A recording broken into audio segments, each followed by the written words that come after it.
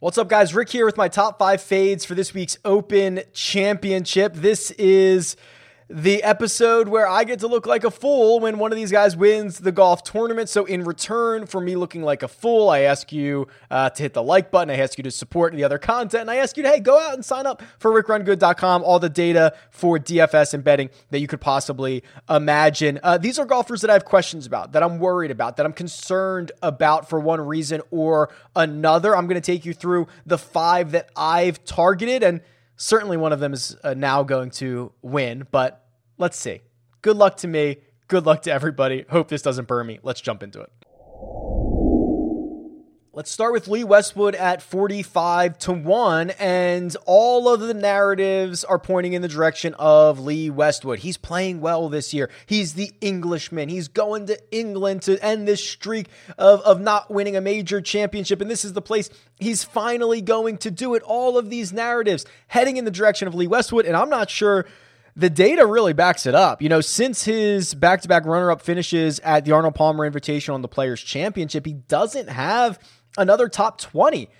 Last week at the Scottish Open, he finished 35th. The start before that was the U.S. Open, 46th there. Missed the cut at the Charles Schwab Challenge. Is any of this really eliciting much confidence? The main concern for me is a couple of things. He has been a negative ball striker, strokes gained approach, over his last 3 measured PGA Tour events. And even more concerning, he's lost strokes around the green in 5 of 6. And this is a golf course, Royal St. George's, that it is very easy to hemorrhage strokes greenside, whether it's in a greenside bunker or an awkward lie or kind of some of these runoff areas. It's very easy to do. And I'm worried that some of the more or less gifted, I guess I should say, short game players are going to burn more strokes there. So combine the narrative heading in one direction, the advanced metrics heading in another. I'm not nearly as excited to get access to Lee Westwood this week. Justin Rose is up next, 60-1 to win the Open Championship. And for me, I understand people are going to say, well, he's playing well in major championships. He's got back-to-back top 10s coming in at the Masters and the PGA Championship. And this to me looks much more like fool's gold. You know, his 7th place finish at the Masters, where he jumped out on Thursday to a multiple shot lead, was certainly buoyed by the 11.5 strokes that he gained putting. PGA Championship, 11.7 strokes gained putting. It is... They are basically the 2 best putting weeks of his entire career. We're getting just ceiling weeks from Justin Rose, which I think is a hair. I don't think it's a hair unsustainable. I think it's very, very unsustainable. And much like Lee Westwood, he has now lost strokes around the green in 5 consecutive measured events on the PGA Tour. He has lost strokes from tee to green in 3 of 4, despite one of them being a top 10 at a PGA Championship. That is concerning. Like these results to me look like they're being propped up by toothpicks and air, and it is just a matter of time before it all comes crashing down for Justin Rose.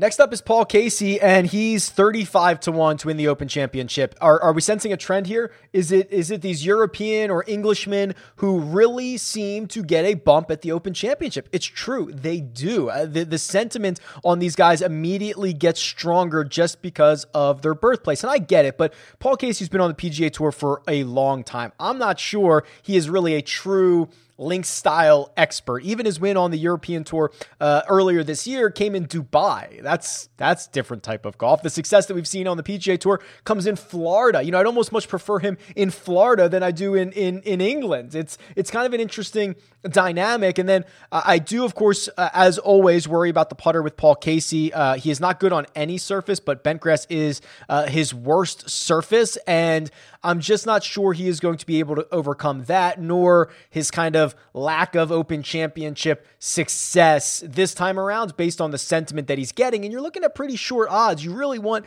Casey to contend. You want him to make a lot of noise if you were putting down your hard-earned money on him at 35-1. So I'm probably just, I don't think it'll be a full fade on Paul Casey for me this week, but very, very little exposure, and I'm not even excited about it. Bryson DeChambeau is next. And this is where I start to get a little bit nervous, because I could see the range of outcomes for Bryson as winning this by 5 shots or losing this by 5 shots, or missing the cut by 5 shots. It is just such a large range of outcomes by design. So what's going to happen here, and what happens at Royal St. George's is, there's all these little risk reward moments. And if you can take advantage of them, you notch these little gains or you notch these little losses, and things can add up very quickly in a bunch of different directions. And when you get an extreme version of a PGA Tour player like Bryson DeChambeau, as he's the most extreme version, those outcomes are even more volatile. They're even more magnified. They're even more extreme. So I look at his recent struggles with the approach game. He loses 3.5 strokes at the Rocket Mortgage. He loses over 5 at the Wells Fargo Championship. Didn't hit it well at the match play either. And a lot of it comes down to his struggles from 50 to 125 yards. He ranks 199th on the PGA Tour from that category. His average proximity is 22 feet. Now, on the PGA Tour, that means you're just putting for birdie from 22 feet. Like that's what happens a lot. Here at Royal St. George's, if you're missing the tier, if you're missing the spot by that margin compared to your peers, the ball's rolling off the green. It's rolling to the other quadrant. It's rolling to another tier. It's rolling into a pot bunker. And things can start adding up very, very quickly. So that's the range for him that I worry about. He's going to be dominant off the tee. He's going to take lines that no other player in the field is going to be able to take. But this is a concerning range, and the results haven't been great. I just worry about Bryson. I lean more towards this being a disaster than it being great. And then finally, Dustin Johnson. And this is the one I think I'm probably most worried about. But when you're looking at someone at 18-1 or over $10,000 on DraftKings, you need to ask a lot of them. And since his 8th place finish at the Genesis, he only has one other top 10 finish. That was at Palmetto in one of the weakest fields that we have seen. And seemingly every single week it's a different issue for DJ. That's concerning. So one week it's the iron game. The next week it's around the green. The week after that, the putter doesn't work. That is a hair concerning for me. And then when you start to look at his putting splits and realize that bentgrass is the only surface that he loses strokes on and loses pretty significantly, it's starting to add up. Now, is he the number one player in the world? Technically, yes. Can he go out and win this golf tournament? Of course he can. But I would hope that at 18-1 or over $10,000, the price he's going to be asked on DFS sites, that I could get a little bit better form, that I could get a little bit more confidence in the state of his game and how he's going to set up well for this. So it feels like this is the big bullet that I'm going to try to dodge. I'm okay with it, and DJ will not be in my portfolio much this week. There you go, my top 5 fades for this week's Open Championship. Let me know which one of these guys is going to burn me and who you would have added to this list. You can tweet me at Rick Rungood or leave a comment below. Best of luck, and I'll talk to you guys soon.